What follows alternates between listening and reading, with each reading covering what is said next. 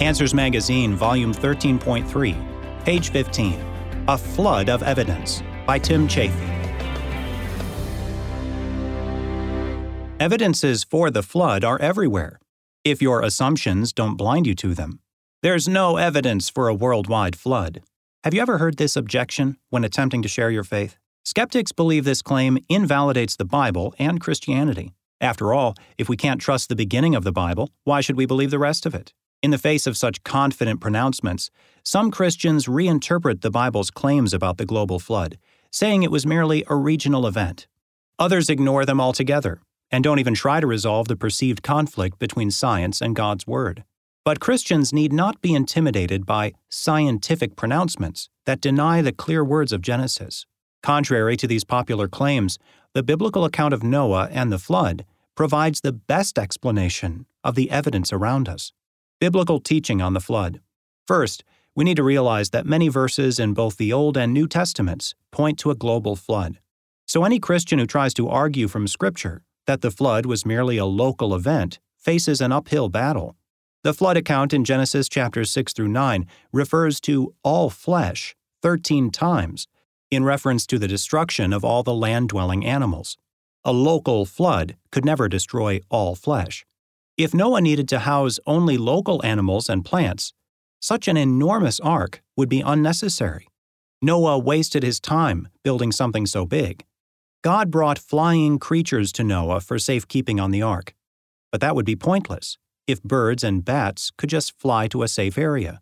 Genesis chapter 7 verse 19 states that the waters rose above the highest mountains. Once the water cleared the highest peak, nothing would restrain it from covering the rest of the land in a global event. Further, Noah's family spent about a year inside the ark. But even the most devastating local floods do not last that long. And why would God tell Noah to spend years building an ark if the deluge were going to destroy only one region? Why not simply move? Besides these logical concerns, rejecting the worldwide flood has important theological implications. In Matthew chapter 24, verses 36 through 39, Jesus used the flood as a picture of the coming judgment. Likewise, 2 Peter chapter 3 also associates the flood with the coming judgment by fire. If the Genesis flood were merely a local event, then we could assume the coming judgment would be just a local event. Furthermore, in Genesis chapter 9, verses 12 through 17, the Lord gave Noah the rainbow as a sign of his promise never to send another flood like the one Noah had just endured. But if the Genesis flood was local, God has broken that promise many times over. Scientific evidence for the flood. Back to the lack of evidence claim. Everyone accepts that fossil-laden rock layers cover the continents, and most of these were laid down by water. Couldn't that be evidence for a global flood? The evidence is right there in front of us. The problem is not lack of evidence. The problem is that many scientists don't see it because they have accepted a different history of the Earth. They say the fossils are a record of death over hundreds of millions of years, even though that popular view is rife with problems. Consider the fact that it takes special conditions to make a fossil, and the world is covered with billions of them in mass graves. Creatures must be buried rapidly before they rot or get eaten by scavengers. And, in fact, vast numbers of animals were buried and fossilized so quickly that some could not even finish swallowing their meal or giving birth.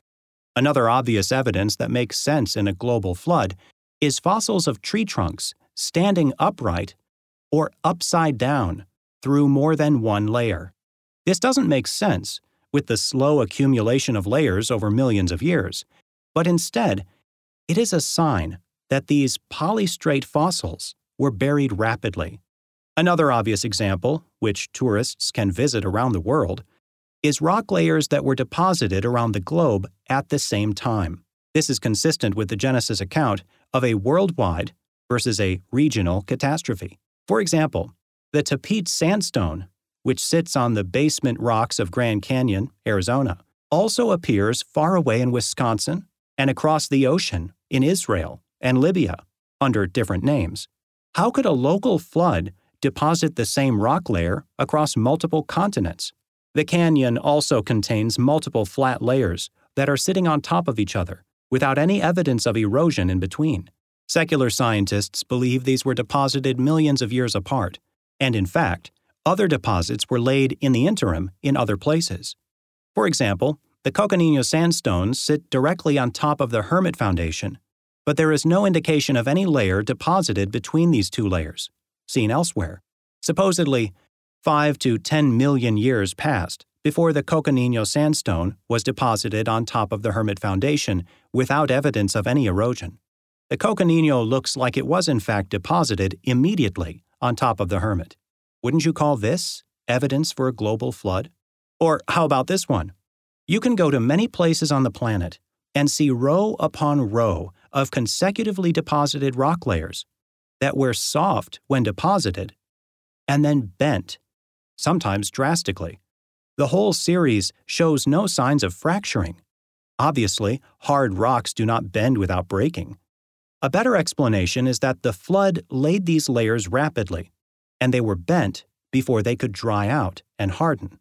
So the evidence for the flood is everywhere, if your assumptions don't blind you to it. It matters. Denying the clear biblical teaching about the global flood has catastrophic consequences. It makes nonsense out of God's statements to Noah, and it contradicts passages throughout the Old and New Testaments. Ironically, in changing the clear meaning of God's Word to accommodate claims by fallible humans, some Christians have actually done away with some of the best scientific evidence to confirm the Bible's claims. Tim Chaffee holds a Master of Divinity degree, specializing in apologetics and theology, and a theology master's in church history and theology from Liberty University School of Divinity. He is content manager for Answers in Genesis Attractions Division.